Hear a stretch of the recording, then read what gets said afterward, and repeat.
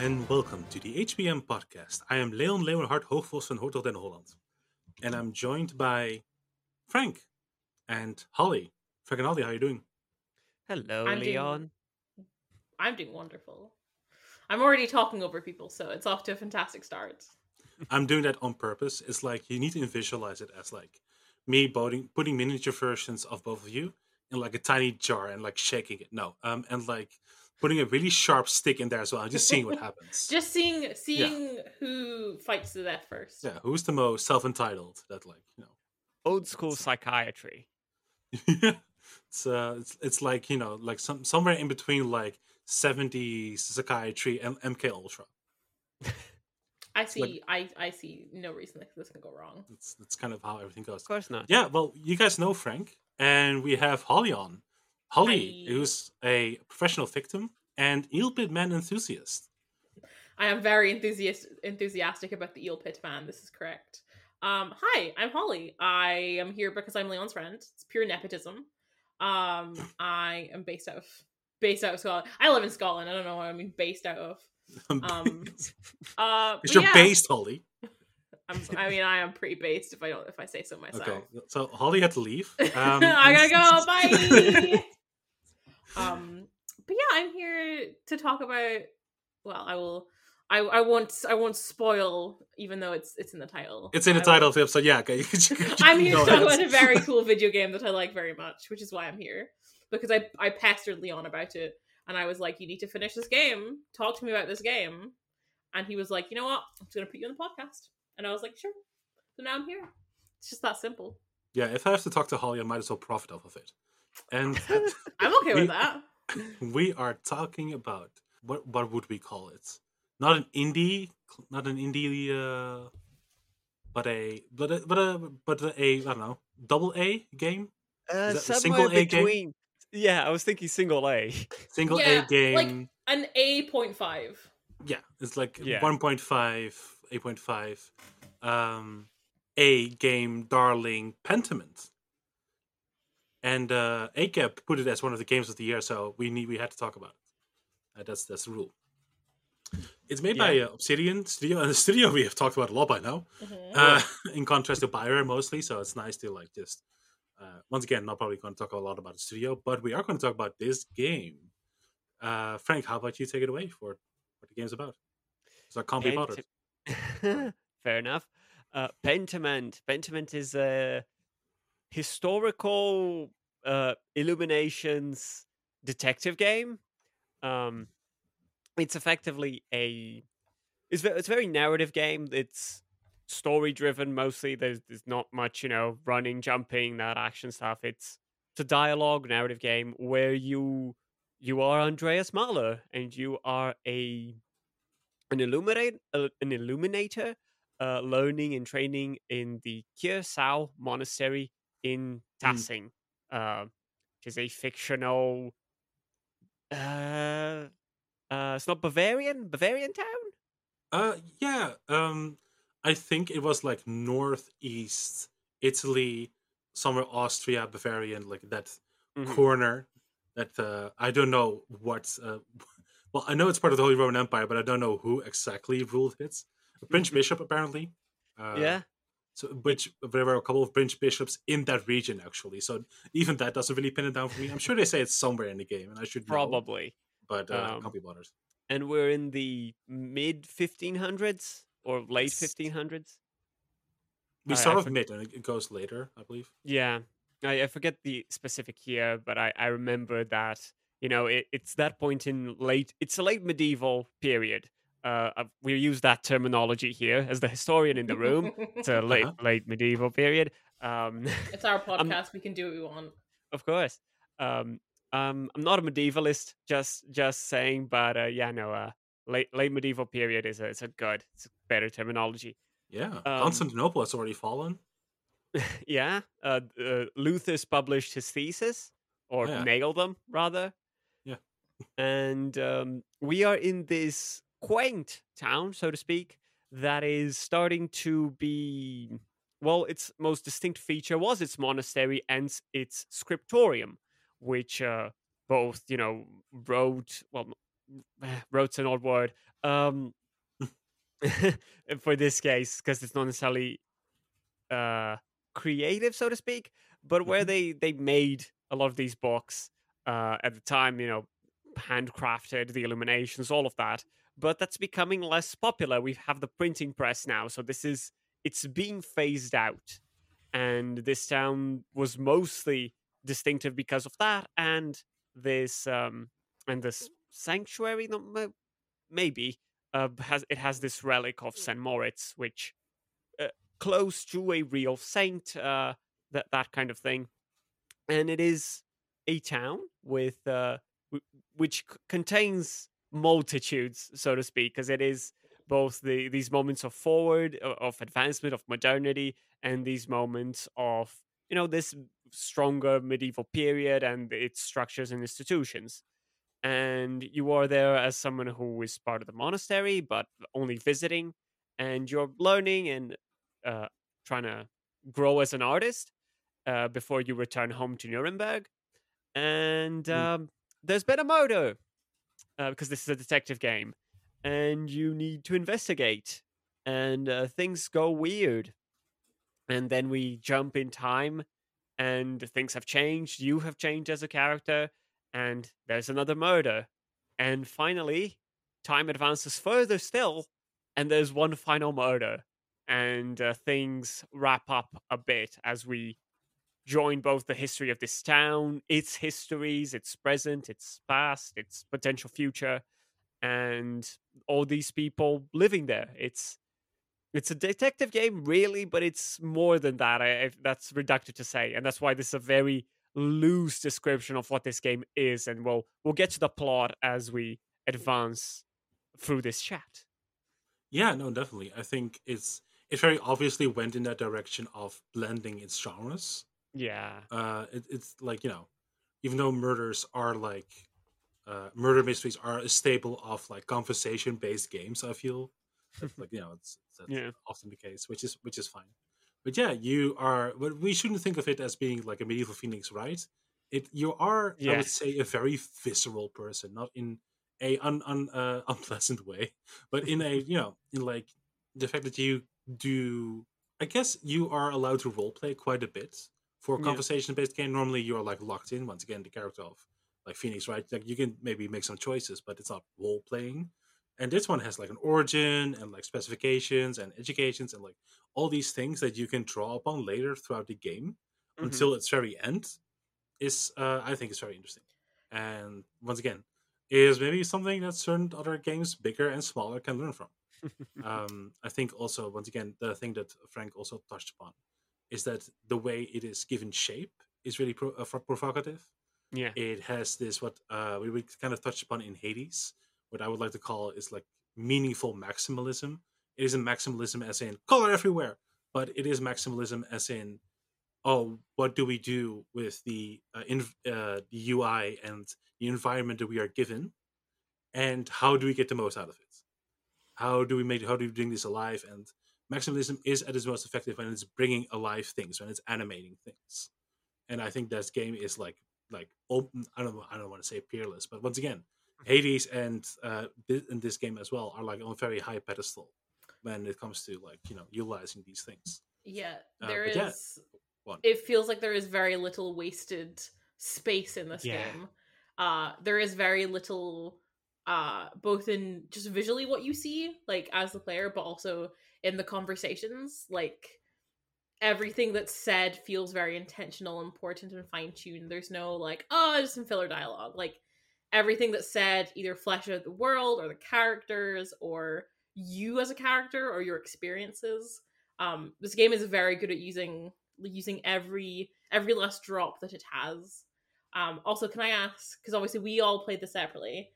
What origins did you pick for your Andreas Mailer? ooh, Go ahead, Frank. uh, I did because of Leon. I picked the one where you. God, I took some screenshots, but I probably won't be able to find them now. But I Uh-huh. think I went with like the one that was closest to Dutch, or that you knew Well, Dutch. it is once again, it was lowland origins. and low countries or low counties or Yeah. whatever. And essentially, back in the day, there was a distinction, especially at 1500 already, I would say. Hmm. But the Flemish, which is like the West Belgians, what we now call, well, we still call them Flemish, by the way. But once again, it's not really important, but I'm going to talk about it anyway because I'll never get a chance to talk about this again. They were still, it was still like a strong like overarching structure to the cultures, like both Dutch and Holland ish. Once again, doesn't translate to English. I don't know what you'd call Holland specifically, which once again is just the west coast of the Netherlands. It's not synonymous, but there was no. I don't know. I would have to look at the year again, but in towards the end of 1500s, we got our little independence war from like the Holy Roman Empire, but I think we're still part of it as of right now. But this is once again not really important because it doesn't really pop up in the game. But yeah, we also became Protestant, I guess. But it's yeah. So there's like with the Low Countries origin, you know Dutch, but once again, Flemish and Dutch didn't have that much of a distinction back then. This came later, and there's still every person that speaks Flemish can understand Dutch. Every person that Dutch understands Flemish. There are some like very culture specific words and whatnot, and they pronounce them differently. For instance, Dutch people say a lot in their speech, and the Flemish can't. They have to speak like this. This is like this is Flemish, and this is Netherlandish. This is Dutch. If I speak with a very thick Dutch accent, it sounds like this. Just so you guys know, I'm sparing you guys. I could be talking It like could be this. so much worse. I have now pulled away the curtain and visited the horrors upon you like a Mhm, Lovecraftian mhm. nightmare. How life could have been, and I need you guys to be more thankful towards me from now on. So, but yeah, I'll sorry. keep note of that. So yes, this is the Dutch, but it's also Flemish origins. He spends time in Flanders, sadly, not in the Netherlands, but he does know Dutch. So it's like, yeah, there you go. Yeah. That's So that's that's a the one very I elaborate chose answer. in honor of Leon. Mhm. But then I also put up the page. I I went for bookworm, being a bookworm, for having a formation in theology, and then because I am no one but myself, I went for logician and orator. We had really different builds. I played this game with my lovely spouse and our good friend, and we played this together. We like playing these kind of games together. And I think we picked uh the our background was I think it was the Italian one. Yeah, Yeah, Florence. I checked with Holly. Like you Yeah. picked the Dutch one, right? Because you love me. And Holly was like, no. I was not Frank there picked the when they Dutch one. selected I'm just this. saying. I was not present when they selected this. Hmm. But then we picked heavens and earth, hedonism, occult, and theology. Um, Wow. two very different builds. We were like, our Andreas, bit of a party animal. Loves reading books he really shouldn't. Um, is enjoys knowing things about nature, and we had the theology in there as well. Um, that was our build, though. What did you do, Leon? I of course Dutch origin. Of course. Because that way I could see the Dutch windmill in the village, which is the height of the wind. They say it's part of the most famous part of testing is its monastery, but I would argue personally it's the windmill. But I have to say that it's like I have to sign a certificate at birth that has to like talk about windmills. Mhm. But so it's Dutch origin, hedonist. And then I think I picked as education law and Latinist, I think. But Yeah. no, orator or law and orator I had No, but because you can I pick Latinist and orator because those are the secondary ones. yeah no, but I think law and orator, not law and Latinist, Hmm. is what I picked, and then hedonist law and logistician or logician, Hmm. whatever, the logic person, that one, so I can destroy my opponents with logic and facts, which didn't happen very often throughout the game, I will say, which is fine. Yeah. Um, Yeah. No, Yeah, I'm looking forward to talking about that. like we found heavens and earth didn't like wasn't very helpful all the time, but it was very fun like flavor text. oh yeah, I can Um, imagine. Did you know the dial, the thing that's in the prior's home? Were you able to like do something with that if you had that background, or Oh, the the Greek Ferret's dialogue? house. Yeah. Yes, that was part of the evidence. We followed that line through completely, basically. Yeah, but could you like do something right away with it because you had heaven and earth, or I'm not too sure actually. It's okay? been a while since I played this. No, fair enough. I was just wondering because I'm a little bit fresher, and I was like wondering, like, oh, I bet I should have picked I think that it was one. fairly quick. Okay, that's I believe. But this But is yeah. the thing, like, one of the things I really like about this game is how, you know, you are always playing. Well, you're playing Andreas Mailer, but your Andreas Mailer can be very very different from someone else's Andreas Mailer. Oh yeah. And I think it straddles that line really well with keeping, you know, when games give you a blank slate character but they're just too blank. Yeah. Yeah. I think this game straddles the line very excellently at letting you put your own touch on this character and making him feel like your own.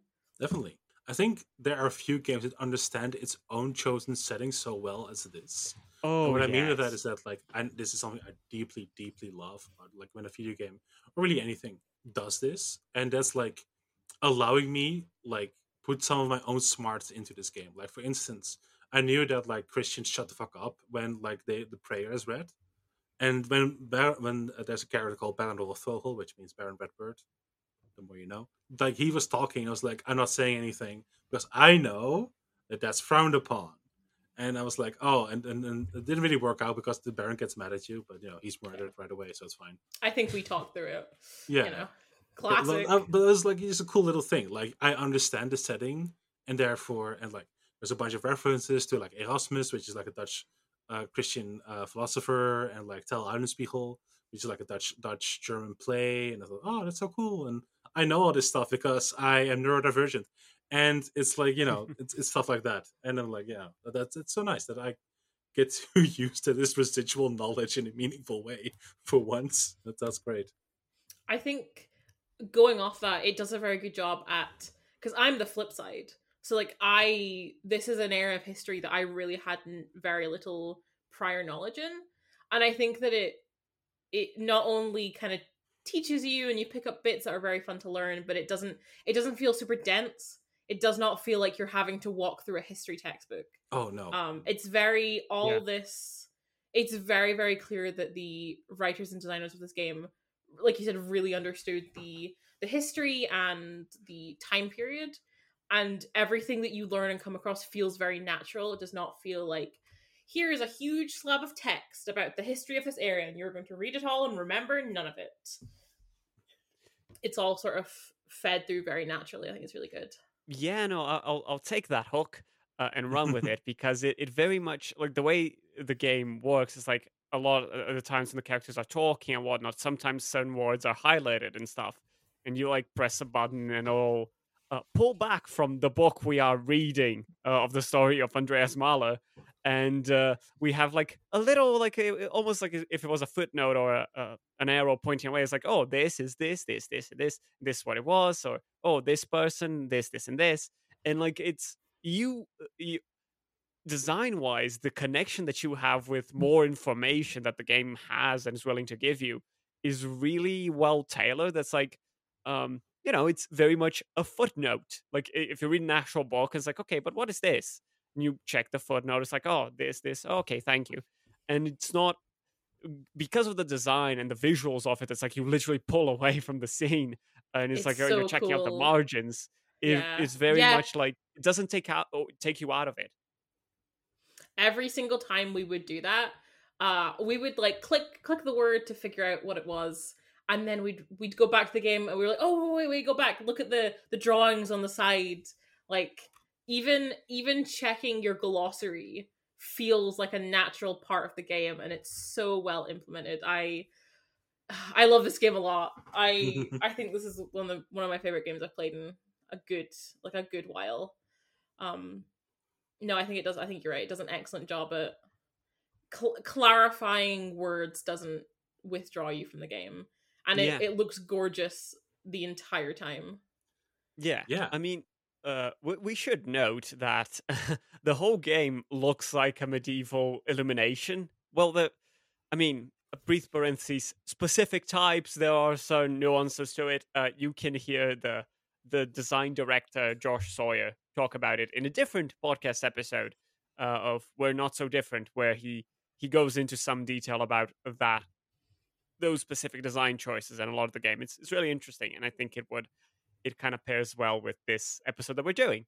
The whole game has this visual, and the dialogues particularly, they are tailored to the characters. So literally an illiterate peasant, they have this free-form cursive. If they are a monk or an illustrator and an illuminator, a writer, I forget the specific word of the monks who work in the scriptorium.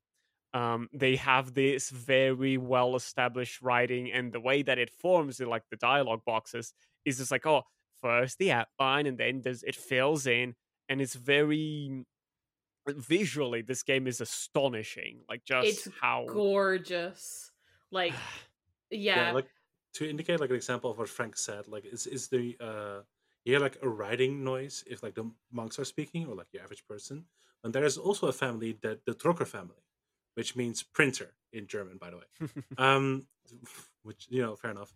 Which is why we have a lot of names nowadays in English as well, like Miller and Baker. These are all like, descendants from people who were once upon a time occupied that profession. So the Drucker family, like then when they talk, it's like you don't hear it being spelled out or written out. You're just like tunk, and then the text is on screen.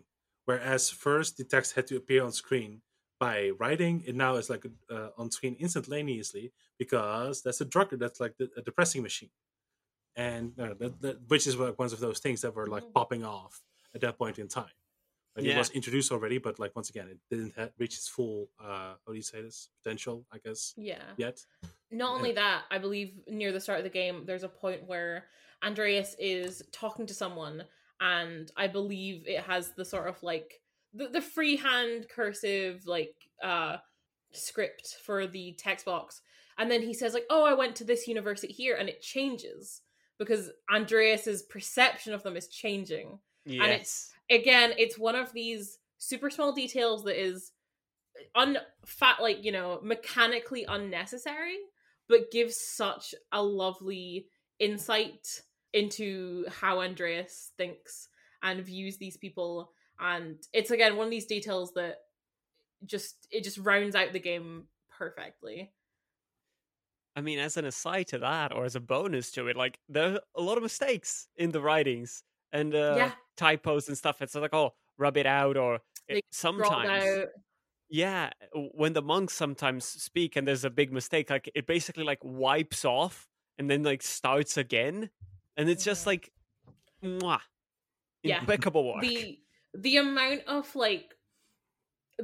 time that would have had to go in to this, like I'm by no means any sort of expert in game design, but just the amount of detail in this game, like the amount of time and effort and extra work that was, but they did it nonetheless, and this game would not be like, the writing would still be fantastic without all these details, but the game itself would not be as impactful if it weren't for all these little minute details that just, again, like we said earlier, they use every drop of game that they have. Yeah, they do not That's waste. a great way to put They it. do not waste anything, and it's fantastic. It's so nice to see. So who did we accuse? Because should there we are preface that we're going into spoiler territory? Oh well, Yeah. I assumed the most of this. No, would it's be... nice. It's nice. Thank you, Holly. No, definitely. So yeah, I hope you like these 25 minutes. Go play it. It's fine. This episode will be here. If this is as much as you're listening to, go play this game. It's on. I think it's on Game Pass. Yes, I played on Game Pass. It's maybe about 20 hours long. Play it. You will thank us for it. It's fantastic. It's also $20 or like $15 on certain platforms, so it's worth checking out if that's amendable to you. I think it's worth the price personally. It is absolutely. Yeah, it is. I guess it is an acquired taste. Like if you just play 3D games, action adventures games. No, I still think you should try it. You know what? Let me be antagonistic. Yeah, fuck you and your taste. Go play this. Fuck around and find out. It's such a good story, and so like I mean, one of the stuff that I'm gonna preface what we're gonna talk about next, and before we go into the spoilers, just to like tease you in further to play this game. this game does something extremely bold with the detective narrative, on top of, all the other achievements we've been talking about. It's like, oh, you did that. And it's not unheard of course, but for a video game to do that, I think it's one of the few that maybe do something like this, and it works well and it's impressive. And it does it better than other games, but I'll get to it. So yeah, play this game. Play it. Yeah, play this game. Yeah, the game is very honest, so you will know if it's not your cup of tea. So you can just buy it on Steam, and if it's not your cup of tea, Yeah. you will know within the you'll time know allotted within the first couple hours for a refund. So don't worry about it. Go give it a play try. it. Go play it. Yeah. So go ahead, Frank. Yeah, who did you condemn? So to preface what exactly we're talking about as well, if you've not played and want to keep listening and don't care about spoilers, okay, still play. You should still play it. What happens in the game is that there's a murder, and you being the odd one out and someone who's clearly innocent for one reason or another, you're like, okay, figure this out. Also, the first accused is a close friend, so you want to find out who actually did it. Yes, the accused is Brother Piero, who is like a very elderly brother at the monastery, who gives you some really nice advice about because as far as I remember, Andreas comes here specifically to finish off his masterpiece essentially, and he's really struggling with it. And I think I remember Piero giving him the advice. The loose quote was, "You have to put yourself in this. Like, I don't. Where are you in it? Where are you in this?" Yeah. Which is such a good game. But Piero, you're in the middle of something, and this Baron who is visiting, who is Baron of this area, I say, making vague wavy hands, is murdered, and everyone runs in and see Piero is kind of clutching the knife, and he's like, "Oh, I ran in and I found him." And it's very clear this frail, hunched old man did not kill the Baron, but the abbot of the monastery, he knows he needs someone. He cannot deliver justice unanswered. So for the meantime, Piero. So you as Andreas take it upon yourselves to prove his innocence. Yeah, I think it's very interesting then that like there are a couple of things that Frank just said as well about like the quote especially. Sorry, not Frank. I'm sorry, Frank.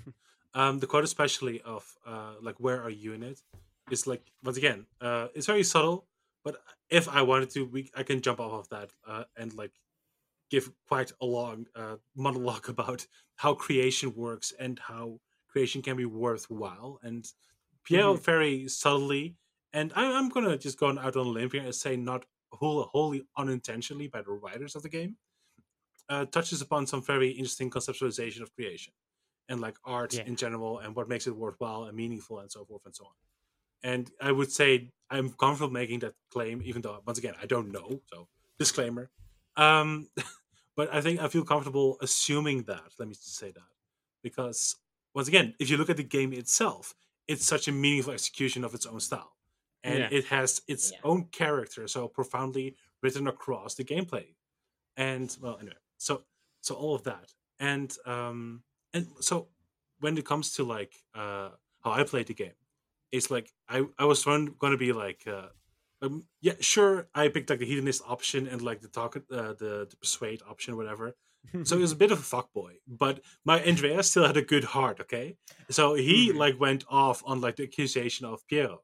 So that was not the most tactical thing to do, but I chose to roleplay and be like, Andreas is going to be mad at this, and the game finds a very acceptable, in my humble opinion, balance between. This is not the right word, but punishment for that, because I knew it was untactical. I knew your actions have consequences. Yeah, like the telltale as it's not optimal. They will. The abbot will remember this. Yeah, yeah. It allows you to like do stuff, but you're never punished too severely for that if you pay attention. There are consequences for your actions, but it never feels like the game is saying, you made the wrong choice, so you're getting punished for it. If you had chosen this choice, it would have been way easier. It is much more complex and subtle than that. And a lot of times this game is not telling you, well, because Obsidian did our Outer Worlds, right? Yes. Yes.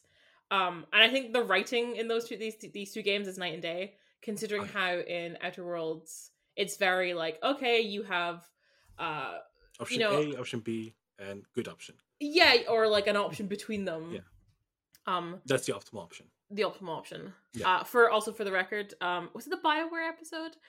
Leon mentioned, I had a friend who looked up the optimal like thing because she wanted. It was me. I wear my shame proudly. It was me. He can next time you put me on blast, use my name, coward. Yes, optimal writing. This game is very good at letting you choose if you made the right choice or not. It does not try and impose its own morals on you. And I think it just shows you, at worst, it shows you that your actions have consequences. Yeah. Which is, I think, something that Frank and I recently talked about. On once again, mainly the BioWare episode, how these consequences sometimes feel really flat because a plot needs to happen. Yeah. Like, you're endowed with divine purpose, therefore you can keep on going. Yeah. And it doesn't, because it's already decided that Shepard's going to save the galaxy, therefore. Yeah. It feels like sometimes a game with choices, it feels like the choices are built around the main plot that they want. Where, I want this storyline, and these choices just kind of go around it. This feels like the opposite. This feels like the choices were kind of built, and then the plot was weaved through it. It's much less straightforward of, you picked good, you picked bad, you picked okay, I guess. And depending on who you as Andreas decide to condemn, it can have long-lasting effects. Not only on the main plot as a whole, but also on like little details through the town as you go to Act 2 and Act 3. Which was one of our favorite details, was not only seeing how things changed, but trying to think like, if we had chosen different, how would have things changed differently instead? So who did you accuse, huh? Who did you point out? We accused Ferenc, who is the prior, who was we found evidence of him practicing, as the game puts it, like witchcraft, dark magic, etc., etc. So you condemn those who you don't understand, huh? That's interesting. Look, it was a tough choice. We labored over it for a long time. It did not come easy. What about you, Frank? Who did you choose? I picked Ferenc as well. Leon? I picked Ottilia. Oh, really? Because she is not affiliated with anyone. And I thought she was the same. Because I didn't think that the first round was going to allow me to pick the actual murderer. Mm-hmm. So I was like, Ottilia, once again, nobody's going to be too mad if I pick her. Well, so that, I don't know. I think it worked out great for me. Talking about the actual murderer. Who truly is. No, I like that when you obviously. So I believe there's four choices in Act 1, because you can either do Ferenc, Ottilia, you can do Sister Matilda. Okay. Or who's the last one? Lucky. Lucky, yes, Lucky, who is the stonemason in town.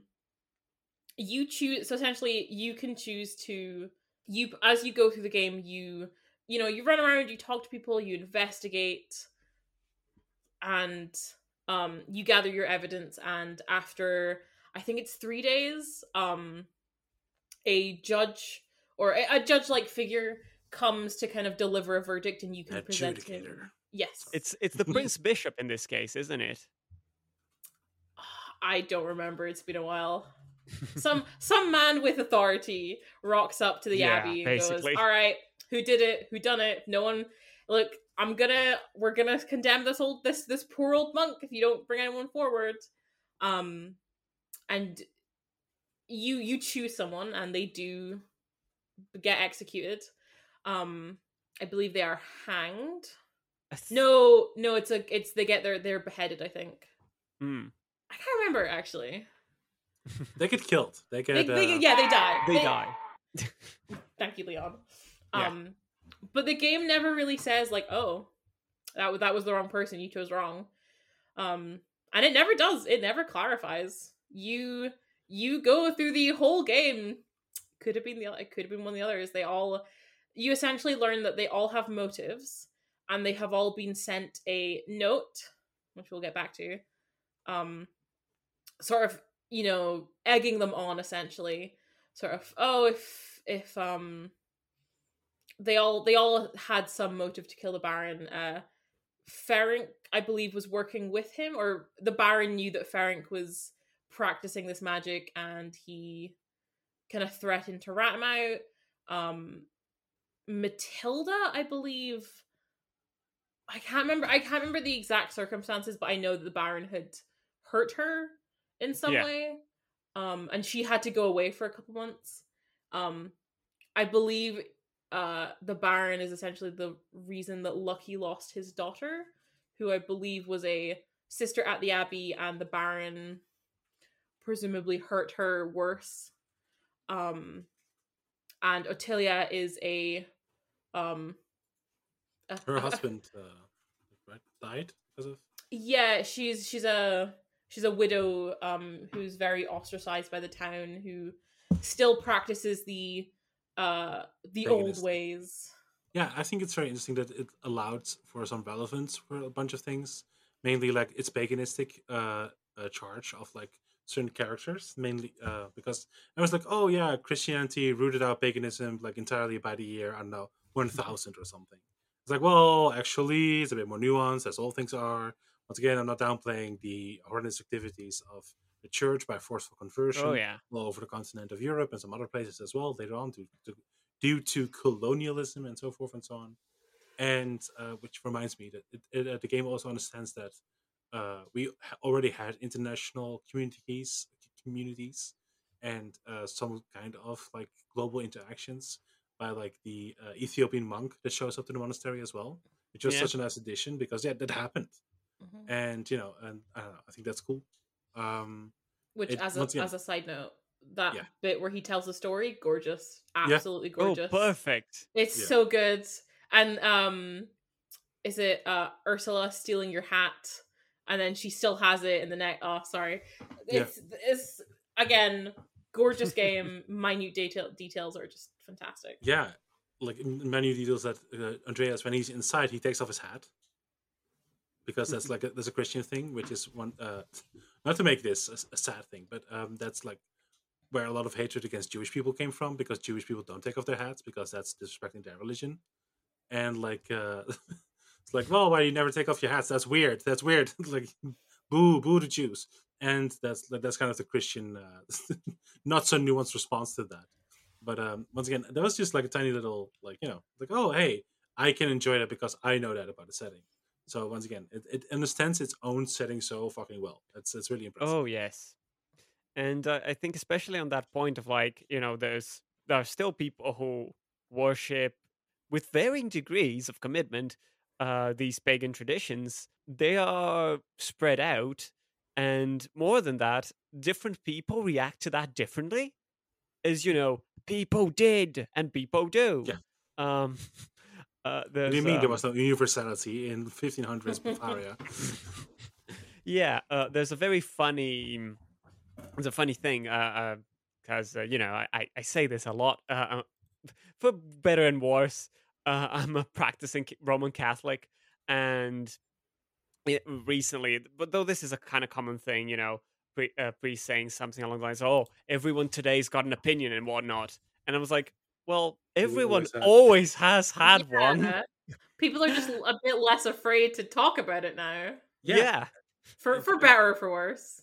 And that, once again, seemingly configures so well into a thing that I'm always very bothered by, which is like people responding Like, well, of course, you're like the medieval story is going to be about the nobles. The peasants and the non-nobles never did anything interesting. And I'm like, no, actually, they were human beings who had the Yeah. capacity of crafting interesting stories, Mhm. even back then. So, Mhm. Yeah. once again, humans are already worthwhile unto themselves, and there's no need. And it's a very subtle, because it sounds like a simple material argument, but I would argue that it like is like indicative of this, I don't know, this kind of elitist perspective of storytelling. Not to, don't worry, I'm not going to talk about Joe Campbell again, but it's Joseph Campbell. But once again, we talked about that as well. That you always have to be an important person in these in the hero story and so forth and so on. And anyway, this is I think this so very well demonstrates that that's bullshit and has always been bullshit. Yeah. Absolutely. And yeah, if you see people engaging with their own faith differently, like there's no such thing as like, oh, this widespread blind belief. It's like, no, people are thinking about it, and more than that, people react differently to Luther, for example. But both in wanting and not wanting to talk about it, and it's like, well, yeah, he makes some good points, but like, I don't know. But also, it's like, yeah, no, it's solid. But it's like there's people being people and having doubts and uncertainty and not having a clear, absolute, univocal beliefs because that's never a thing or rarely. Yeah, and even then, when it is a thing, it's very local. Yeah, It's not widespread. Never. There's no such thing as widespread univocality. yeah, I think that's very important distinction and thing that the game understands, which is kind of what I once again decried in the Mass Effect episode. Didn't think Mass Effect would be the counter to this game, by the way, but okay, here we are. It's a good comparison. Apparently, the trilogy space sci-fi shooter action adventure game contrast to medieval Mhm. realistic and so forth. So yeah, so in the Mass Effect episode, I talked about like how do north of the equator Turians feel about south of the equator Turians, and it tells a story that's so grand, this game, whilst literally just taking place in one fucking village. Mhm. yeah. And Mass Effect needs like whole new worlds and so forth and so on, and that's fine. I love going to new worlds in Mass Effect, but once again, by doing that, they approach their own settings with such dreadful simplicity that I think Hmm. this game very like amazingly deconstructs. Speaking of BioWare, I think this game benefits from something that Dragon Age 2 really benefits, as you said, sticking to the one location the whole time. And especially in this game where there is some time jumps, Yeah, you really get to see not only how time affects both the village and the people, but how you and your choices affect the village and the people, and how those relationships grow over time, and the entire town feels extremely fleshed out and um very well written in the fact that all these characters are people. There's no, even the characters that never have any importance to a major plot line or give you an important piece of evidence, there is still effort put into them. It's not like, oh, okay, this is a major NPC and this is a minor NPC.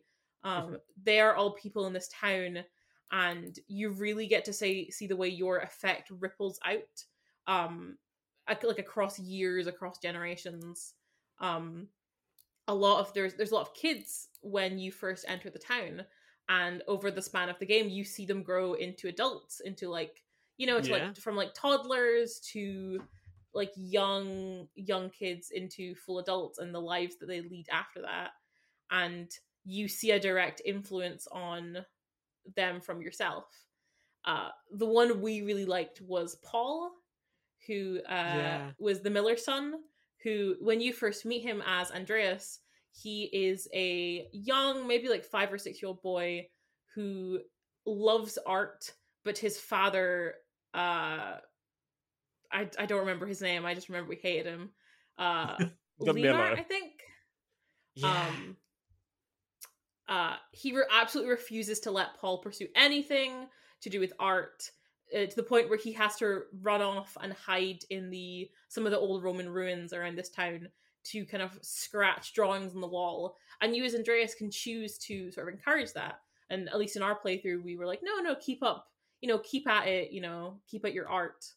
And by the end of the game, not only is he and his mother living free of their father's sort of rule, but he has two children who he is able to be the father that he never had and encourage their art, and he hangs their art up on the wall. It was one of the little details we really liked in their house, that he takes their art and he hangs it on the wall. And it's just those little unimportant details, but that they add so much to the overall feeling of this town is really alive. You see it and you feel it kind of change and grow, and the hardships it goes through. And I think especially the comparison between Act 2 and Act 3, after everything that the town goes through in Act 2, when people are very poor, there's not a lot of food, the Abbey at that point is putting a lot of restrictions on hunting and gathering. They're no longer able to pay taxes, partly in wheat or crops, which they were previously allowed to do. And then you kind of come back in Act 3 and things seem a lot more stable, and there is an excess of bread, which was unthinkable in the second act. And you feel such a palpable relief to know that this town has survived and these people are surviving, which I think is a testament to how well written they are. Is that you go around, you talk to everyone, and you genuinely like hope and wish for them to be okay, for things to be okay in the end. Definitely, Germans love their brot. They're really into it. Now that it's a meme in like our circle of the world. So like Germans are never happy with how the bread quality is somewhere else. Like when they go to the grocery store, it's like, is that all the bread you have? And like there's an entire wall of different breads that you can have, and in German, it doesn't matter anyway. But yeah, that's they really love their bread. But yeah, it shows like this such a sincere dynamic of community and how meaningful it is. Like a take that I sadly haven't seen a lot is that Pentiment is an ACAP game. And what I mean with that is that it shows the power of community and community protecting and looking out for each other. Yeah. And that cops are not necessarily always needed, because once again, they solve 2 murders and a bunch of events without cops. So I think that, it's a very subtle it's a very subtle ACAP argumentative game. If anything, the quote unquote the medieval cops roll up and just make things worse, frankly. So yeah. So I'll take that and just talk briefly about Act 2, since we talked about Act 1. Yes. In Act 2, in this general scenario of poverty and scarcity basically throughout, the peasants are organizing, pretty much as they should have done and as they were doing. But their main leader is killed in a he's killed in a similar I was gonna say in a similar scenario to the first one, whereas a bunch of different people received some pretty poignant letters pointing that's like, no, that person should die, otherwise these all horrible, terrible things will happen. So I like Andreas calls him the Fred Puller, or them rather, and he.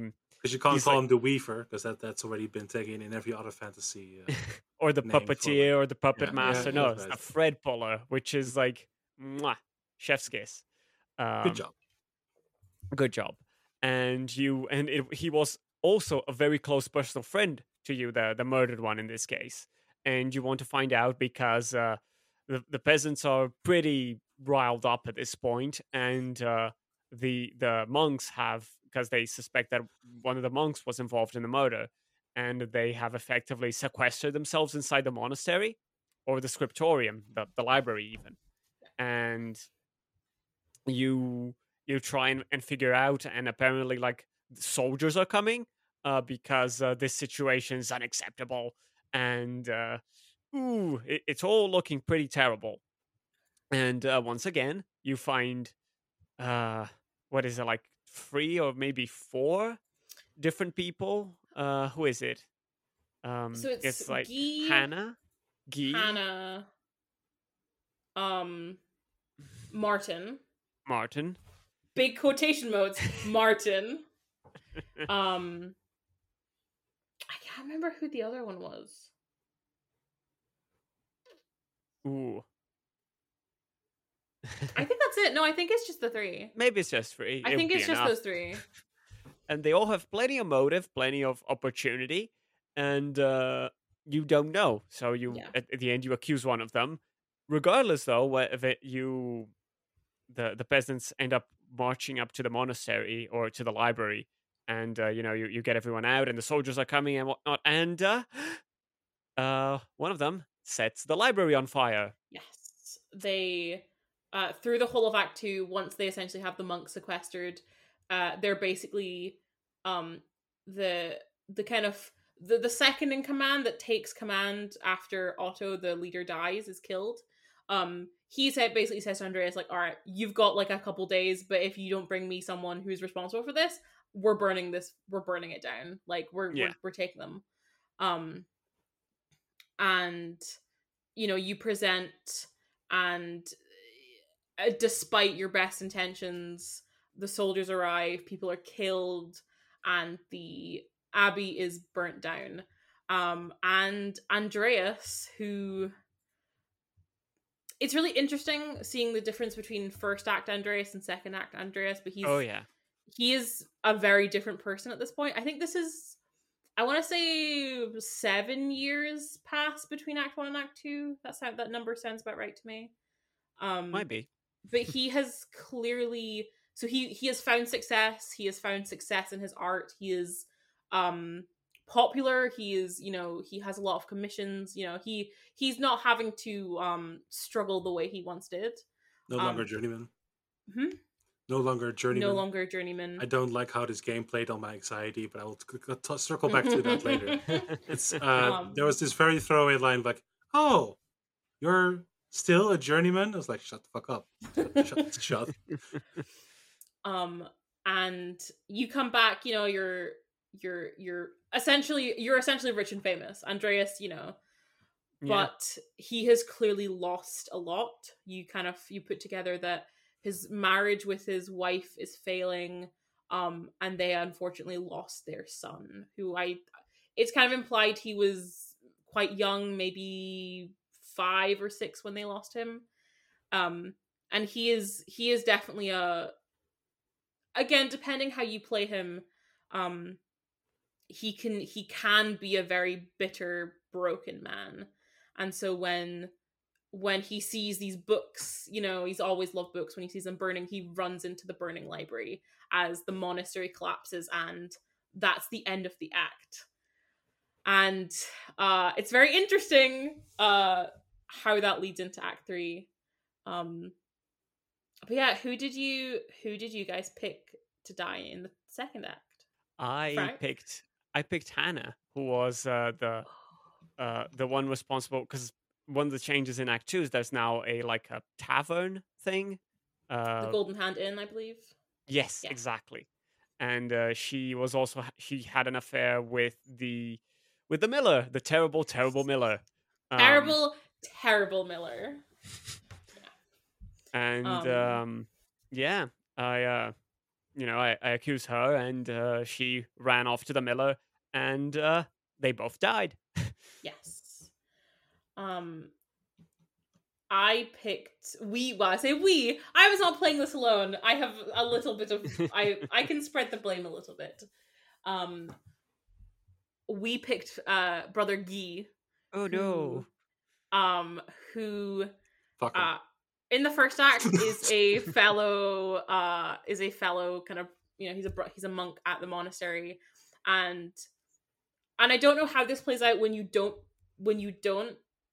choose to kill Prior Ferenc, but in our playthrough, Prior Ferenc died or was executed, so another brother had to take his role as Prior, and the position of treasurer basically needed filled, so Guy became the treasurer, and we found that he was sequestering funds and sending them somewhere. We did not really find out where he was sending them. We never got that far, which we learned after we played the game, and we felt a little bad about that, but that's how these games go. Yeah. Because in our mind, we picked him because, okay, the town is clearly is in dire financial straits. Is he only making it worse by taking funds from the abbey and putting it somewhere else? In reality, the abbot was eating grand meals the whole time, and the peasants were starving. Yeah. What about you, Leon? Who did you pick? So I wanted to pick Guy, but I misclicked and clicked Hannah. No. Oh, interesting. Okay. Because I still have my so I have like a controller and I was playing on the controller, but I bumped into my mouse, so it like switched Oh, wow. to like so there was like some divine intervention. It's or just my elbow. I don't know, Yeah. whatever you like. I think we never discovered this in game, but I believe it's hinted at subtly through Act 1 and Act 2 both. But I believe Guy is actually or has Jewish family, I believe. Yeah, from what I read, because I didn't pick him, but I was reading about it. And I was like, apparently he was fueling money to help Jewish refugees, effectively. Yes, which we found out. And we were like, oh no, whoops, Funny maybe. that, Holly. Funny that it happens. Keeps happening to you, Holly. But again, that's part why these games are so fun, because yeah, all of these people had different kind of motives and can all be at least slightly understood from different, depending how you look at them. My ancestors interfered. I was like, Hannah. Yeah, they were like, no. This you don't want this, Leon. Trust. Yeah, they knew. Yeah, they knew. So I'm gonna have to be annoying and ask you, what what voice does Brother Thomas have? What is like? How did he sound in? So we voiced all our characters. We three of us played them as Call. That's why I'm asking. I think we gave him bit of a this voice, bit of a, oh yes, if you've confessed your sins, you will be forgiven. Okay. I think that's kind of what we went for. Again, it's been a while. I think in my head he was something along the lines of, "Oh, Andreas, how nice! Won't you come to confession today?" Yeah. Huh. Somehow soft, but somehow also extremely condescending. Yeah, it's really funny because we are kind of we are pretty approximate, I would say, because I went with like oh, hello, Andreas, like a grown-up Winnie the Pooh. So you described it to me earlier. And it's like, I like honey and lectures. And I was deeply mistrustful of Thomas because, once again, when the first murder happened, of course I didn't like Ferric. And Ferring. That one. Anyway, the asshole. And if you're mean to brother Piero, then I don't trust you. Exactly. That's the rule. Yeah. The other brother, the one with the stick, is fine as well. I like him, but brother Piero really steals the show. And more about that later. But it's I didn't like him, but I was like, no, that's too obvious. Like I was like, I love games where I am fighting with the developers in a very abstract way. Like I'm having imaginary arguments with like the developer team. Like, no, you made this too obvious. Like, no, this can't be it. You are the Charlie Day meme from Always Sunny with the board behind you. Oh yeah, but I was right though. Yeah, I was right because so because I gave him a Winnie the Pooh voice, and recently this copyright expired movie came out called Blood and Honey or something, which is like which cast Pooh Bear as a serial killer or something. So like subconsciously I was like gearing towards that. But what gave me the suspicion is him being very demonstrative about his virtue. It's like, oh, I will leave as well during the dinner, and like I won't be a part of it. Oh, look, I'm taking care of this crazy woman. Isn't she crazy? I'm so great that I'm taking care of this fucking crazy woman. And he's still locked in a stone cell next to the church. Yeah, no, don't worry. It's super consensual. It's super Um, cool. It's super yeah, fine. Good vibes. We're all having a good women time here. be locked in monasteries, and that's just what women do. Women be prophesizing. But yeah, they also be prophesizing safely. Read not so we can write it down, and don't worry, we'll just filter out anything we don't like, Yeah. just like we did with the women prophets that were supposedly in the Bible. Don't worry about it. It's and all that stuff. And I think another thing that I really really liked, because I think what intimidates a bunch of people, me included, once upon a time, about like murder mysteries, is that I'm always afraid of missing out. I'm always afraid of like Mm. doing it wrong. Yes. And the game is like, if you even you do have to pay a little bit of attention, but if you don't have to, and this coming from someone who's riddled with ADHD, by the way. So if I can do it, you can do it too.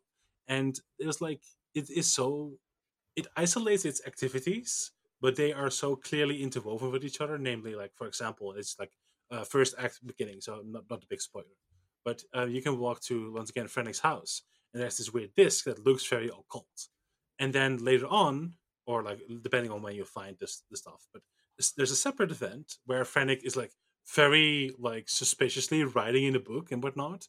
I was like, hey, these two things are probably somewhat related to each other. And so if you just pay that minimum amount of attention, you can get a whole lot out of the game, and you'll do fine. I think I would argue. Yeah. Yeah. For always, we're always in spoiler territory. Yeah. It does turn out that Father Thomas is the one who is sending these notes, sort of egging people on. But I'm very curious to ask you, because Leon, you've already kind of said, but Frank, at what point did you kind of click? Like, at what point did you start to suspect? I don't think I ever did. Really? Yeah, I think it was only at the end. It's like, what Thomas? What? Our group that played, we were suspicious near the start, because it's once we started finding notes, and Andreas kind of makes it clear that, okay, this is very good handwriting, this is very trained practice script, but it's not a color or handwriting that I recognize from the scriptorium. Yeah. And so we were just going around, and I believe that Father Thomas mentions that he writes down all the prophecies that the sister who I can't remember the proper name for it, but she's essentially sequestered in this little adjoining, like completely bricked off like cell next to the church, and she receives visions, and he writes them down. And I was like, he writes them? Like, okay, so he must be educated enough to, like, I think maybe it's him. And that through line kind of followed, and with every plot point that happened, it kind of clicked more and more. So we felt very vindicated when we were right in the end, because that's the kind of people we are. When we make a guess and it's right, we take pride in that. Nice. Yeah. It's the little things. But even then, he wasn't the one making the notes. No, not really. He wasn't. Yeah. Well, he wasn't the one delivering them. No, I think he was the one delivering them, but he made Sister Amalie, the one who stayed sequestered, write them because and that's when you eventually, like, you find out something about her past or something, and you find out that she used to write, and when you talk to her as Andreas, like, her regular cursive writing becomes this extremely flourished purple colored writing, and or a gothic typing, and it's like, whoa. And then you find out it's Thomas, and it's like, oh, he's the one he's the thread puller all along. Yeah, he was manipulating her, because I believe she was the one who delivered them, because I remember specifically, I think it's Matilda says, like, oh, there was a smell of like incense and rubble, because she's also like a contortionist or something. It to be fair, it is the one thing that's mentioned like really late on as you're discovering this, like, oh, also I'm very flexible, so she could fit through like essentially the rubble of these ancient ruins, and these like there's a like an aqueduct, and there's a temple or down there, and but Father Thomas essentially manipulates her into thinking that she is having visions when she does this. And she kind of comes to a bit too late at the end. Yeah. In Act 3, where you play as someone very different. You do. There is a young child when you start the game, of the printer family, and you play as her as a approximately, I want to say 18 or 19-year-old, because there's a big time jump between Act 2 and Act 3. But she's a young baby in Act 2, and you play as her, and you are tasked after your father is attacked in his home after receiving one of these notes. You are tasked with painting the mural for the Rathaus, the town hall, and as Magdalene, you get to investigate the history of it's fun because at this point you're not just investigating a murder, or an attempted murder, you are investigating the history of Tassing, and you get to choose what history is told. And we thought it was very, very cool, again, about how your choices will ripple through. That's how sources work, by the way. Yes. Yeah. Yes. That's a big problem in historical sources, by the way. But sorry, continue, Ollie. No, I was just saying that that's, you play as her in the second act, or the third act, and it's interesting again because you see a very different vibe. To use the technical term, very different vibe. Because when you play as Andreas, you are an outsider to this town, and some people will accept you a lot more easily than others. But when you play as Magdalene, you have been here your whole life, and people talk to you and treat you very differently. And you kind of see a different side to the town. And again, these characters in Tassing and the monastery just are kind of forever growing and developing and blooming. It's very, very cool. It's interesting as well because as Andreas, like the way time passes throughout the day is it's like it's the monkish hours. So you have like the period of prayer, the period of meal, the period of sleeping, the early morning. Like it's very specific names and terms and periods of what you should do according to, at the very least, the Benedictine order. I think that's the primary one. Yeah. And as Magdalene, it's like a watch. It's like a clock, a mechanical clock. It's like, oh, it's this time and this day, and it's really nice. It's like it's both a different character who has a different relationship to this place, but it has also a different relationship with its own time. Mm-hmm. Again, more subtle design choices that really reflect. This game is a very good example of show not tell. Because it is so visually striking, and things like that, how the clock changes, little things that are just crucial into highlighting the differences in these two protagonists.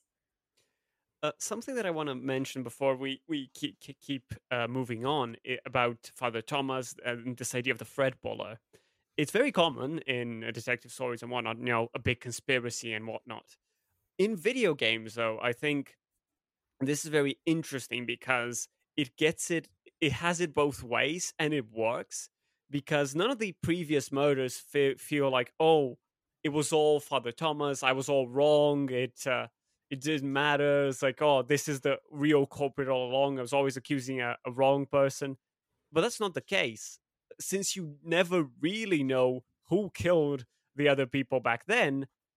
You do know that Father Thomas was like egging them on and orchestrating the whole thing, but it manages to keep it that even though on the one hand you really don't know who committed these murders, you have some more convincing cases for one thing or another, but you have no clue and you tried your best.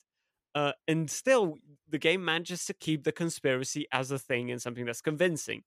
Because the counter example that I give, and it's big spoilers. Well, it's some spoilers for a 12-year-old game at this point, which is a LA Noire. Because in LA Noire, from a certain point in the game, you find out it's like, oh, these previous 3 or 4 murders were actually a conspiracy committed by this extra person. And that's like, oh, so there was no way of winning, or there was no way of properly investigating it back then. So it was like a doomed to fail thing. And it's like, Mm-hmm. eh.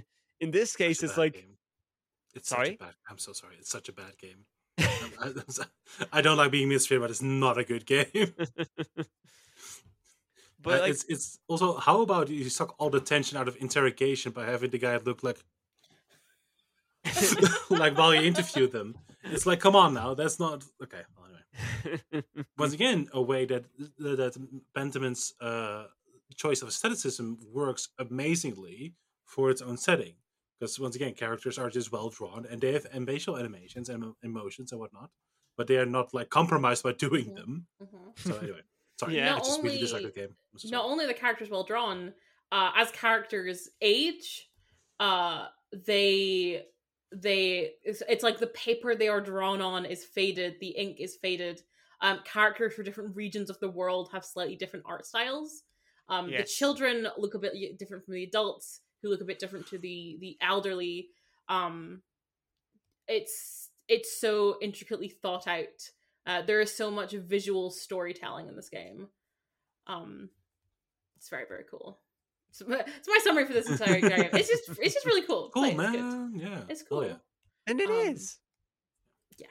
Do you want to say something, Frank, or can I get into the whole pretentious stuff? Or is that- No, you can. I just I think my last point on that is that like, it's an interesting way to both create an interesting conspiracy and something that you want to find out more about, while not invalidating your choices and your gameplay, while still creating an interesting detective story where it's like, you know what? Those murders, you don't know who did them.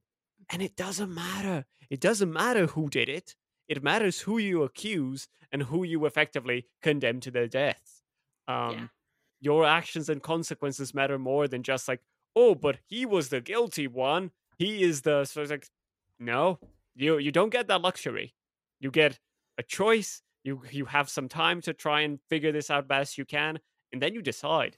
And who really did it? We'll never know. And the game Yeah. will never tell you, which is one of its, I think, greatest achievements. Like, Yes. it dares to like, yeah, you don't know. You never know. Live with it. Yeah. It is completely up to you whether you believe, if you're willing to believe that you made the right choice. It would have been really easy for the game to go, oh, it was actually Father Thomas who killed everyone. You actually condemned innocent people. He has never, I believe, until the only person he actually tries to kill physically himself is Magdalene's father in the third act, and he fails at it because Father Thomas is an older man, especially at this point. But as far if you want to, you can believe that you did in fact choose the right person, and whether their motives are correct or not, you could believe, no, I think I picked the right murder, but the game isn't going to tell that for you. You have to decide that for yourself, and it's absolutely a huge strength to it. Yeah. And to like go off with that, it's what I really liked is that, and we talked a bit about this before, Frank and I, and that is how religion is often depicted in a very insincere way. Surprise, surprise, back on my because of my very specific cultural background, I necessarily don't like capital C Church very much for historical reasons. And like, no offense, but once again, I do have. I thought once again, for the longest time of my life, I thought that the love of my life was a Catholic woman, and one of my best friends is Frank, who is a Catholic. And once again, my favorite set of grandparents were Catholics. Rest in peace, and all that stuff. And it's like, so when I say that, it's not coming from a perspective to pick a fight, and I think when then mainly either Christianity or I can't believe I'm fucking defending Christianity, but mainly when Christianity or like not Christianity, and I'm referring to like, I don't know, it's not necessarily a great example, but like the House of the Maker or Chantry in Dragon Age or from BioWare, or like very very thinly veiled, or like the Religion of the Seven in Song of Ice and Fire.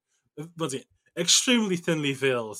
The Most Devout. Wow. Well, I wonder what possession that would be. The High Septon. Well, I wonder what. Okay. Anyway, so I'm so sorry, everyone, but I really like this very very nuanced, mature perception of religion, and in this case, once again, Catholicism or Christianity. Mainly that there's like the sincere approach to this religious community, which then depicts people like Thomas and Frennick, which are then the bad apples. You have the good apples that are Piero and whatnot, and the other old guy and a couple of others, and then there are just like apples, which sounds really stupid, I know, but like Mathieu is annoying, but he's not a bad guy, I think.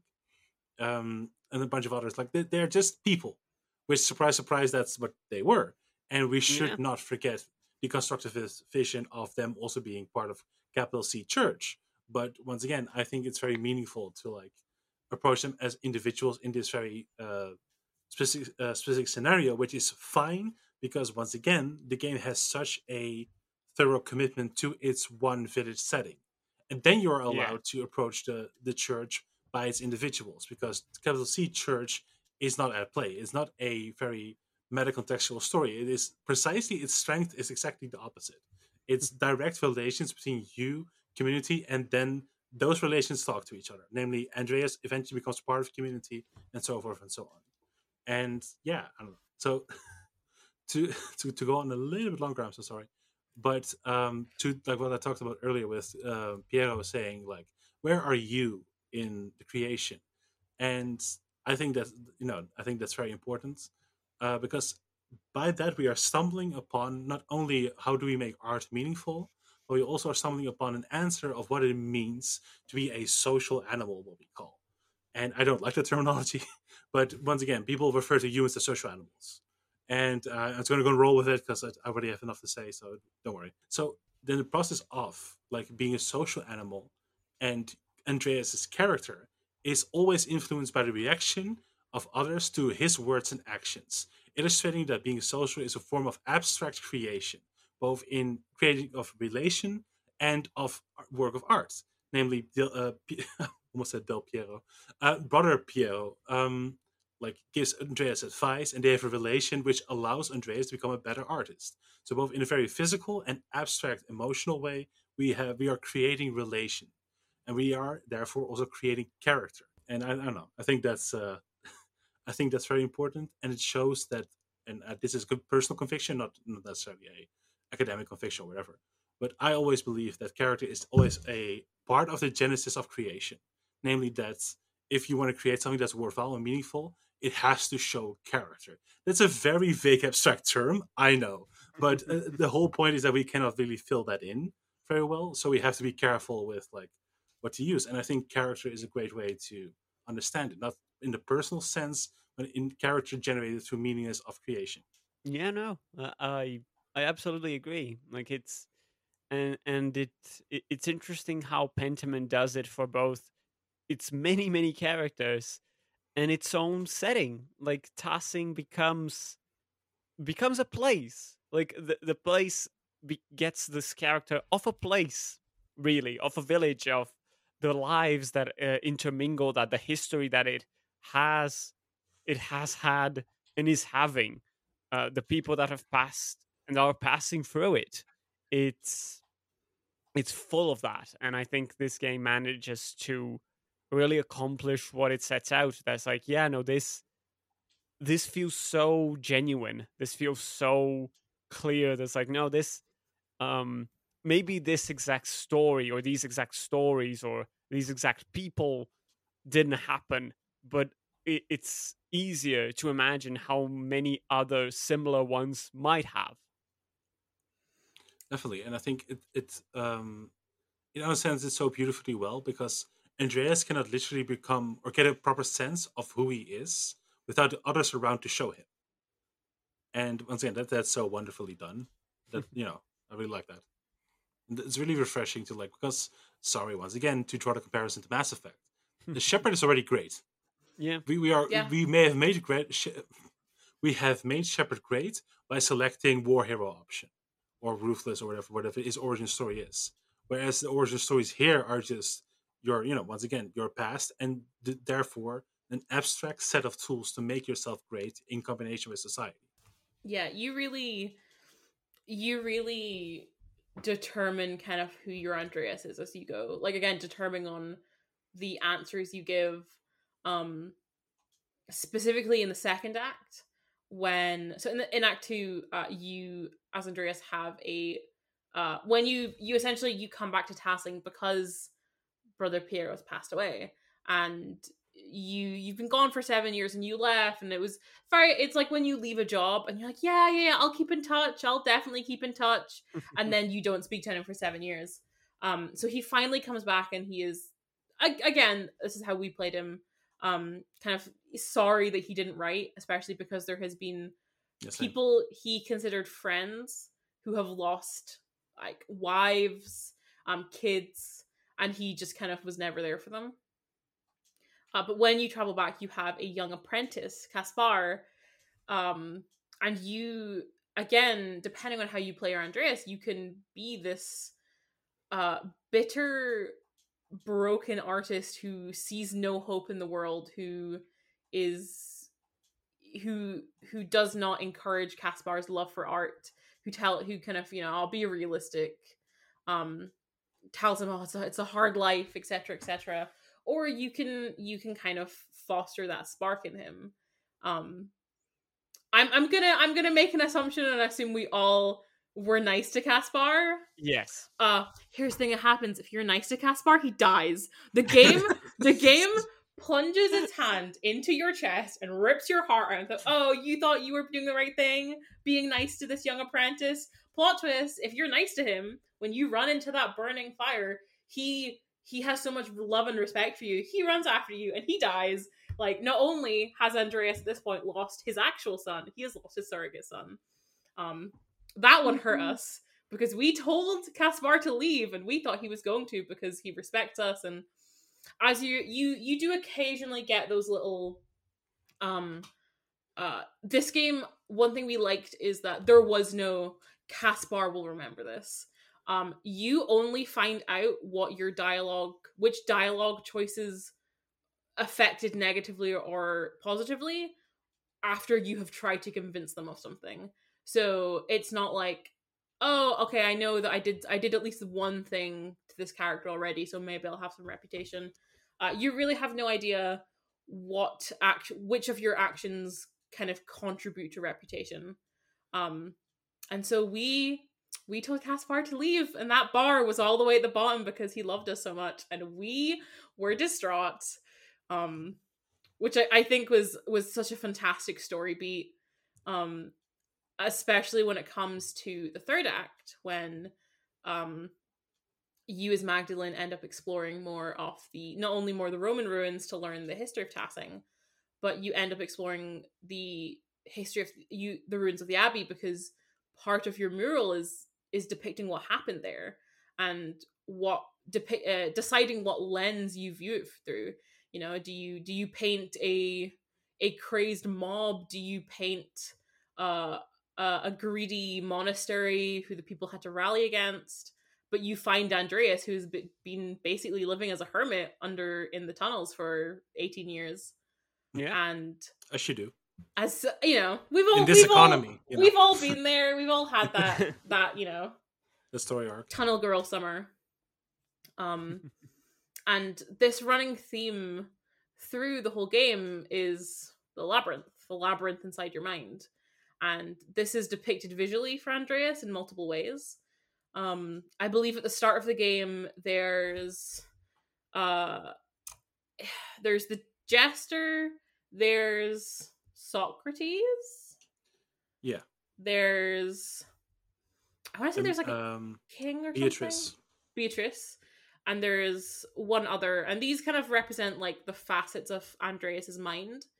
And when you revisit these, like for instance, when you revisit this mind palace, if you will, in the second act, they're all gone, and the only thing that is left is melancholy. They have all turned into this tall lady, who is Andreas's undying melancholy. And this idea of the labyrinth, continually growing and twisting and turning. And in a culmination of Act 3, Andreas kind of has to navigate through his labyrinth that he has ignored for the last 18 years as he's been a hermit, and he has to kind of confront the ghosts of what he lost, of Caspar, of his son, of his wife, of the people he wasn't there for.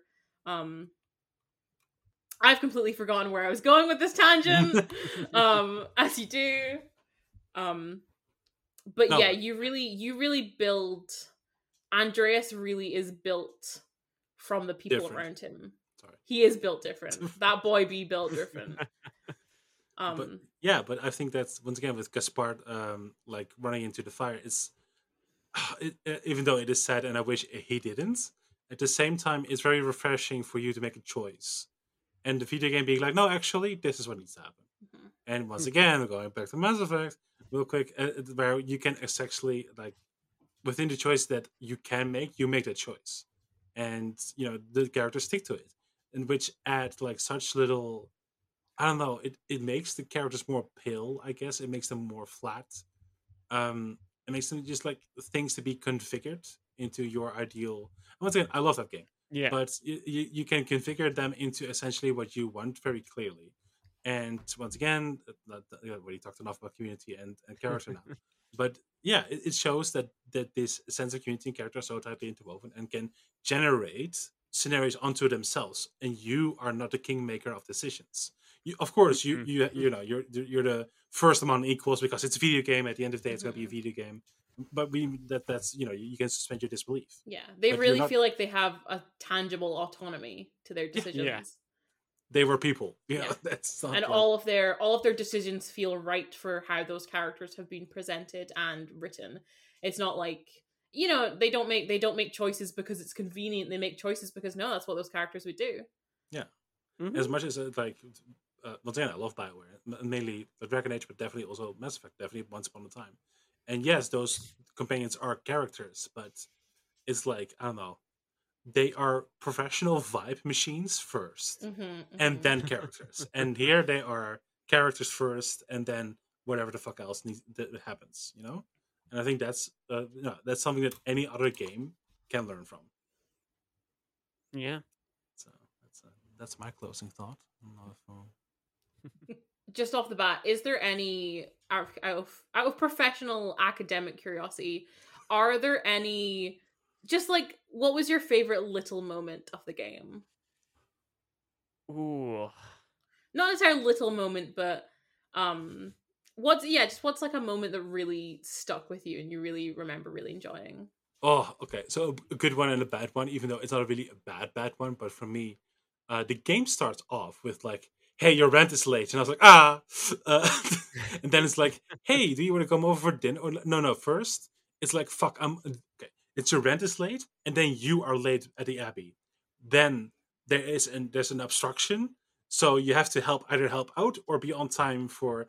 Once again, in my head, this was a murder mystery game, and I was ready to be judged severely for every choice that I make. So the anxiety was like riddling through my poor little body. And it was like, I want to help out with the fucking sheep, but I can't. I have to be on time at the Abbey. And I didn't know, once again, that the game's very relaxed with that. And it's like, it doesn't like, so that happens. So that was like, rent late, Andreas late, can't help, have to go. Then when it's there, you come along the Drucker family, and it's like, hey, come over for dinner. And it's like, I am agreeing to this. Yes, I want to come over for dinner. Right after that, there is a Baron that is like, hey, come over for dinner, and I will not take no for an answer. Like, fuck you. So I had the anxiety of being late with money, late as a person, and then not being able to make it for dinner, which apparently previously I've missed already. Also, like beforehand, Andreas already missed dinner with the Druckers, and Yeah. they don't even bring it up when you see him. Like, they are such nice people, and I didn't know any of that, so I was like having a bad time, man. Like, it's so anyway. But that's me, and that's a very personal configuration of my personal anxiety. I'm not judging the game for that, but that was a experience. For me, I don't know. There were so many. Like, I feel like some of the moments where just talking to people are so meaningful. Like when you're helping the women weave. Like that's just Yes. such a nice moment where it's like, yeah, no, you do a little mini game though where you're trying to figure it out, and you can get quite quick and quite good at it. and now you're talking, you're having a nice time, you're helping out, you're inside, you're a part of this community. Um, but I just can't mention when I started noticing the typos and people talking, I was like, oh my god, this is perfect. Definitely. I'm gonna cheat. I'm gonna give two answers because it's my Well, I podcast now. I do what I want. Mm. This is my podcast now.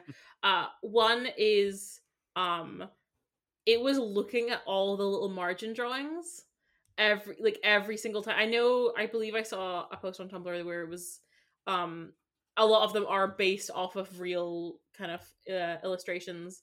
But we noticed, or I think we kind of placed together, the cats all kind of look like the different monks and the sisters. If you go back, they kind of, there's the different cats. There's like there's the two cats kind of curled up together, which look like brother Matthew and brother Rutger, who are secret lovers. There's gays in this game, star for that. And the other one was when Magdalene is talking to her father, who is essentially on his deathbed. He's been very ill after Father Thomas, failed to, try to take him out, and he was left like very heavily concussed with like we assume sort of internal hemorrhaging, bleeding. I don't know. I'm not a medical person. But I believe it's one of the last conversations you have with him, and the quote he says is, "Love is the only reason to do anything in this life." And it's said at such a lovely, poignant moment of Magdalene, persevering to finish this mural, even though a lot of people in the town don't think she can or she should, because she is a young woman. And a lot of, I don't know how you played again, you can play Magdalene very differently, but we very much did not take any interest in getting set up with Oates, who multiple people assume that you're going to get together. Our Magdalene ended up going to Prague with her very good friend, and leaving this little town behind and going and doing amazing things. And it was that little quote is this last kind of one of the last, I think it's one of the last conversations you have with your dad before he passes away. But that really stuck with me as one of my favorite moments, especially in Act 3. Just phenomenal. The writing in this game is so intricate and well thought out, and it is never wasted. Yeah, I think like once again, to elaborate just a tiny bit more on the point that I made, like it never goes out of its way to say that, like, once again, it doesn't have a glorified vision of anything. Like, community is community, and people have always been people, with whatever that entails.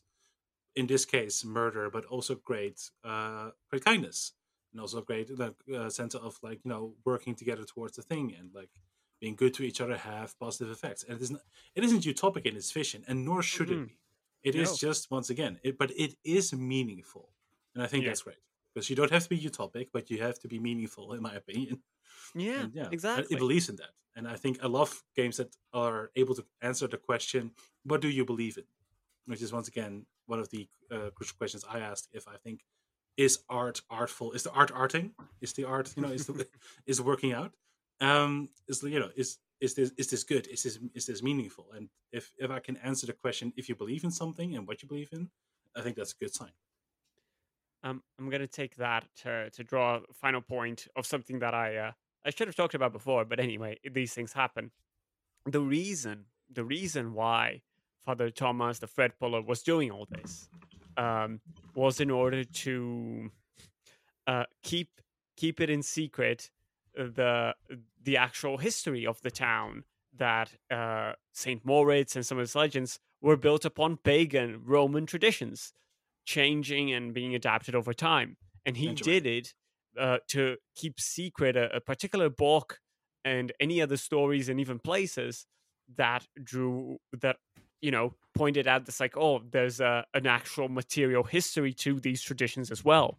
Turns out Father Thomas is the one who does not want people to think, does not want people to question or have any reasoning about it and is the one foreclosing knowledge and history.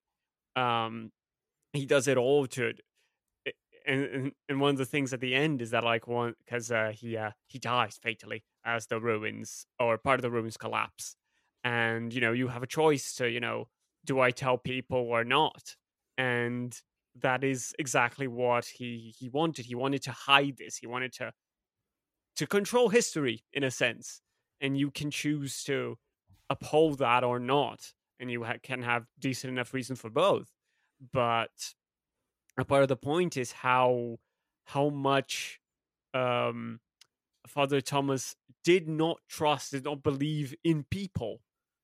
He was, at the end of the day, all this points out, is utterly distrustful, utterly skeptic and disbelieving of his community. Whereas, if he paid attention, if he was a part of it, maybe keeping this a secret wasn't important. Maybe, committing, inducing people to commit several murders, and furthering chaos in this small village wasn't actually better than being a part of it and being with people and engaging with its present and its past as well. It's like um, the point I make is, okay, so these traditions were once Roman beliefs. Okay, does that mean we need to be worse people now? Should we be worse people now because of it? Because these traditions are like that?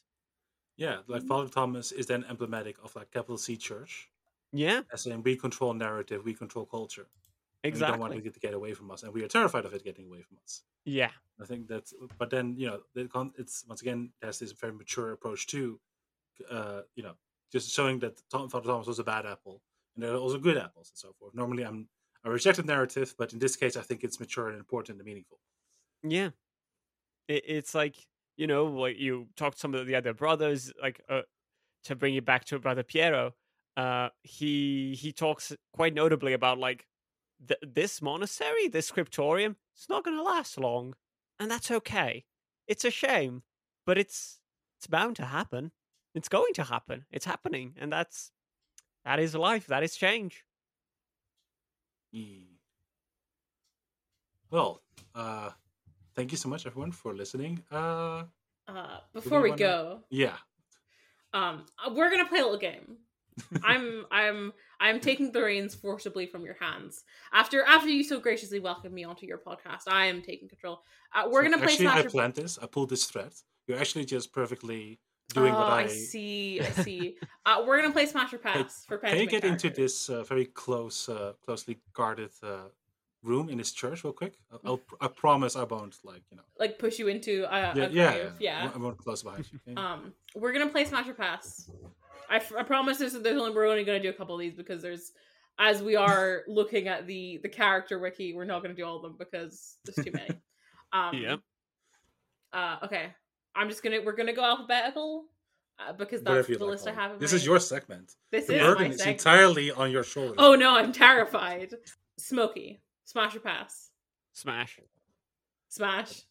Hold on, I have to Smokey. Which one? I don't need to think about it. Just Smokey was the guy who always hangs out with He's not in the character list. What's his real name? Adam. Vaxlov. Adam Smokey Collar. Yeah. Okay. Adam. He's the charcoal gossip. burner. And Smokey. Oh, Köhler. Ach so then. Yeah. Pass. Okay. I think it's an easy one, but Vaxlov? Smash. Oh. Vaslav? Yes.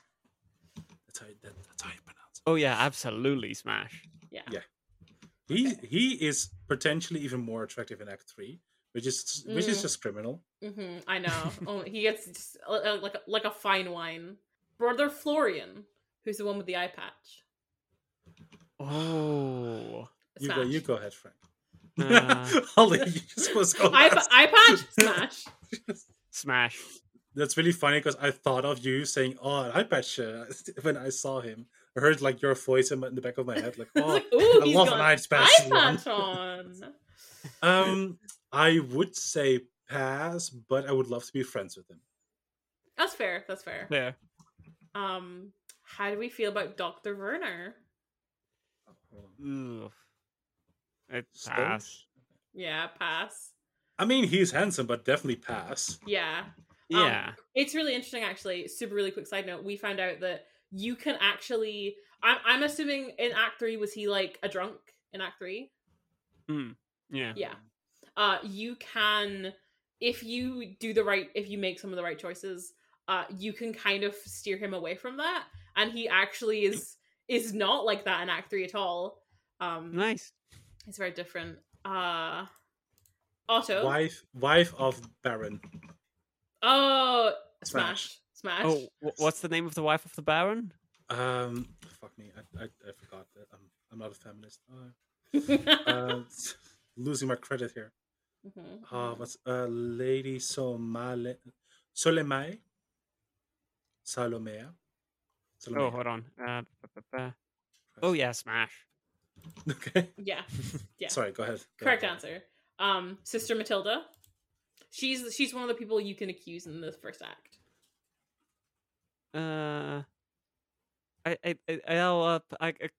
think pass. She's already got a lover as well. Yeah, it's a respectful pass. Yeah, pass. Yeah. Sister Zdena. Yeah, smash. Smash. Pass. Wow. Oh, wow, how prudish. interesting. Wow. Gonna need you to expound on that one.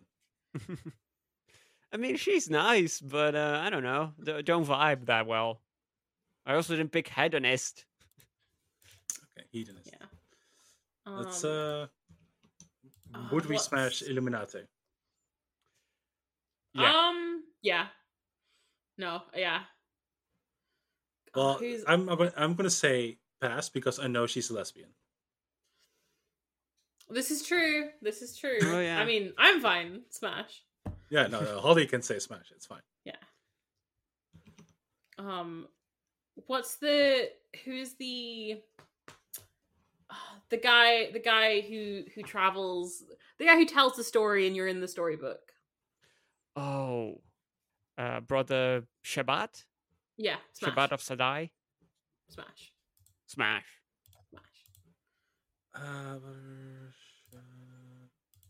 I think I've only passed like 2 people. Yes.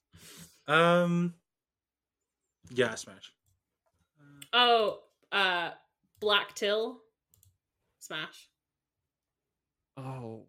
I don't think Leon's really met too much. I think it's a smash though. Yeah, I'm smash. just double checking. we gotta cite our sources. Okay. Yeah. I'll do one last one. Baltus. Sweet Baltus. And he's just his good friend. Just his friend that hangs around. I look too much like Black Till, so I can't say. Oh, I see. Round face. Oh yeah. Beer. Baltus and his friend. Yeah, Baltus and his really good friend who just... It's really good friends. They just always hang around, just helps him, his business partner. And they're making beer. There's nothing gayer than making beer. You heard it here first. But yeah, smash. I'm pass. I'm fine. Fair. Okay. This concludes Holly's not very thought out segment. I feel like you've set a dangerous precedent because, like a Telltale video game, there's a thing showing up. Frank will remember this and will remember you to make a smash or pass whenever you come on. I can do that. I can absolutely. That is an assignment I can absolutely do. That's nice. Next time I know I'm coming on, I'll come with notes. I'll come with I'll come with a slideshow. Well, difficult for a podcast, but if you can pull it off, congrats. Yeah, we'll make it happen. You know, my genius transcends mediums. I'm being sarcastic. Just FYI. I'm very happy because once again, I forgot to do a Star Wars or Force Wars on the Ender episode. So I feel like I'm redeeming myself by allowing this segment to be on toss on. Yeah. So nice. All right. Well, thank you everybody so much for listening, and we will see you soon on the left page. Yeah, thank you so much, everyone. Thank you, Holly. Thank you for having me. It's been a wonderful time. where we will see a very interesting version of Frank. Talking Oh about yeah, a no, very interesting next book. episode, next month is gonna be it's a Frank you've rarely seen in snippets, but he's gonna come back in full force. Is Frank gonna pop off? Oh, they absolutely will. That's my favorite kind. Hell hath no fury as the coming Frank. I'm looking forward to. Well, I hope you guys are looking forward to our Jekyll and Hyde ripoff. Thank you so much for listening, everyone, and take care.